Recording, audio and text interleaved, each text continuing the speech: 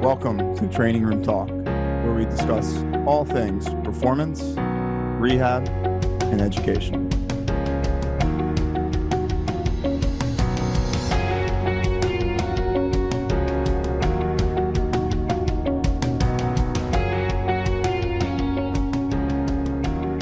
Hello, everyone. Welcome back to Training Room Talk. I'm Dr. John Herding. I'm here with Rob Rubina, How we doing? Dr. Ray Carr, How's everyone doing today? and Dr. Nick Perugini. Hey guys. Today we're going to talk about, we're just going to expound on the quote, modify, don't miss. So what we're going to kind of expound on today is the fact that not every day is going to be your 100%, I feel great in this workout day.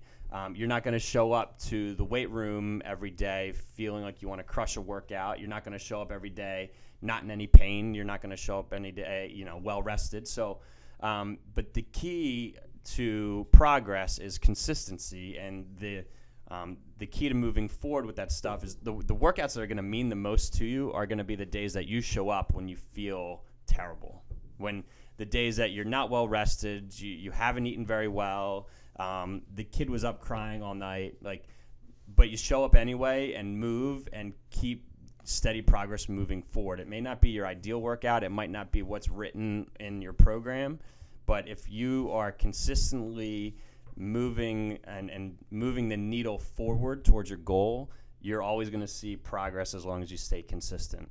Thoughts, Rob? Yeah, I think, I see a lot of people come to the gym and they're just some days either having it or not having it, and there has to be some sort of communication between the coach and the athlete. When someone comes in, whether you're doing a lot of technology monitoring, which we've talked a lot about, and you also don't need that to be able to monitor athletes if they're tired or if they're not feeling good. A simple handshake when someone enters the gym will kind of maybe help guide you that day if they're ready to get after it or not. And even if they are feeling good, there still might be times where you as the strength coach need to modify the program, accordingly. If something's not feeling good or you tweak something, there needs to be some sort of regression or even sometimes progression if something's too easy, on the fly. Even though you have your baseline program, you might need to change it from time to time, depending on people's situations, what's going on in their life. But I agree with what John was saying, that just having a good line of communication between the coach and the athlete is probably the most important thing to get someone started and keep them training through their hard times. I think the people that you see making the best progress in the gym are the ones that stay consistent, not the guys that work out for 6 months, crush weights, and then take 6 months off so they can hang out and do nothing. But it's the people that are consistently making the time to prioritize training or even nutrition. The best people, the people with the best body composition are the ones that have made a consistent habit of eating well, right? So it's finding ways that you can continue to work towards your goal and not missing, a cheat meal is okay, or missing a workout's okay, but not making that a consistent, regular thing. Stay consistent in moving the workout toward where you need it to get you. Yeah, and this reminds me of one of my favorite phrases that I like to just educate athletes and clients on is that consistency beats intensity every time. Intensity it's sexy. It makes you feel like you're doing something, but in reality, like everyone has said so far, the consistencies are the things that day after day you may not even notice. You may not even notice it building up, but the consistency is what breeds success and what's going to breed results. So I don't have to be sore every time I leave the gym? You don't have to be sore. And that's one of the coolest things. And even just from, anecdotally, myself and people that we talk to is, everyone has the days where, you feel tired and you feel down. And it turns out some of those days can be your best workouts, right? You can surprise yourself. And I think just that concept of being able to have a good workout when you don't feel good is a really important concept for people to experience themselves, and not just feel tired, feel down, and determine themselves down and out, but rather go into the gym, move around, and like John said, be able to modify your workout. And maybe if you really are tired and you had some life circumstances, go the wrong way, is scale it down a little bit. Bring your RPE down. Well, and I know, how many times have you guys all not been feeling a workout for the day, but you showed up to the gym anyway and you moved for 5 minutes and you're like, hey, wait, I feel pretty good. So like much now better. I can crush a workout, right? So just committing to yourself and saying, you know what, I don't feel like it today, but I'm just going to move for 5 minutes. And if I don't feel good after the 5 minutes, maybe I'll take a day off. But if I feel good, then I'll proceed forward. Yeah, I think arguably it could be made that, really those days where you're not feeling so hot, those could be, some of your most important days of training, just in terms of getting moving, like you guys said, but also moving in the right way.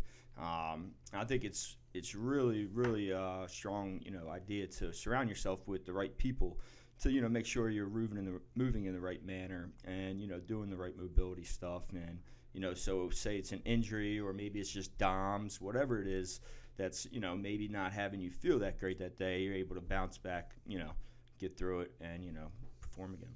That's a good point, right? I think, as an athlete, a lot of times you're going to wake up and have game day and feel like crap.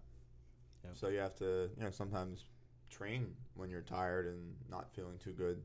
Obviously, we don't want that to be every single day, or have tired, coming in, no sleep workouts. But you're going to wake up some days and it's game day and you're just not going to be feeling 100%. And Turn on. kind of, you have to know how to get ready for that.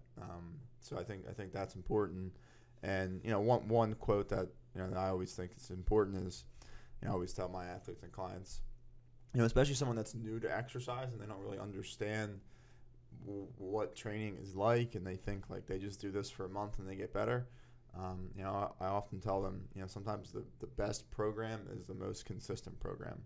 So that right there is something that I totally believe in. And, I could write the worst training program for someone, like ever.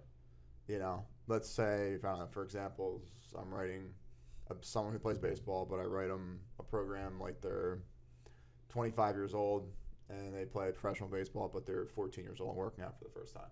Like that's not a good match for someone, but they're going to get better doing it because they're doing something and they're going to do it consistently. So, sometimes just be consistent with what you're doing in the gym is arguably probably the most important factor.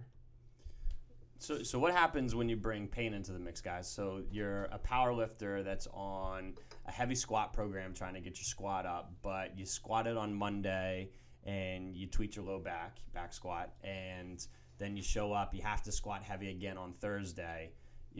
What are you doing in those situations if you're in this program that's supposed to get you set for a PR and comp day in a month, and your volume's building a little bit, your weight's increasing, but now you have this low back pain and you can't miss a workout?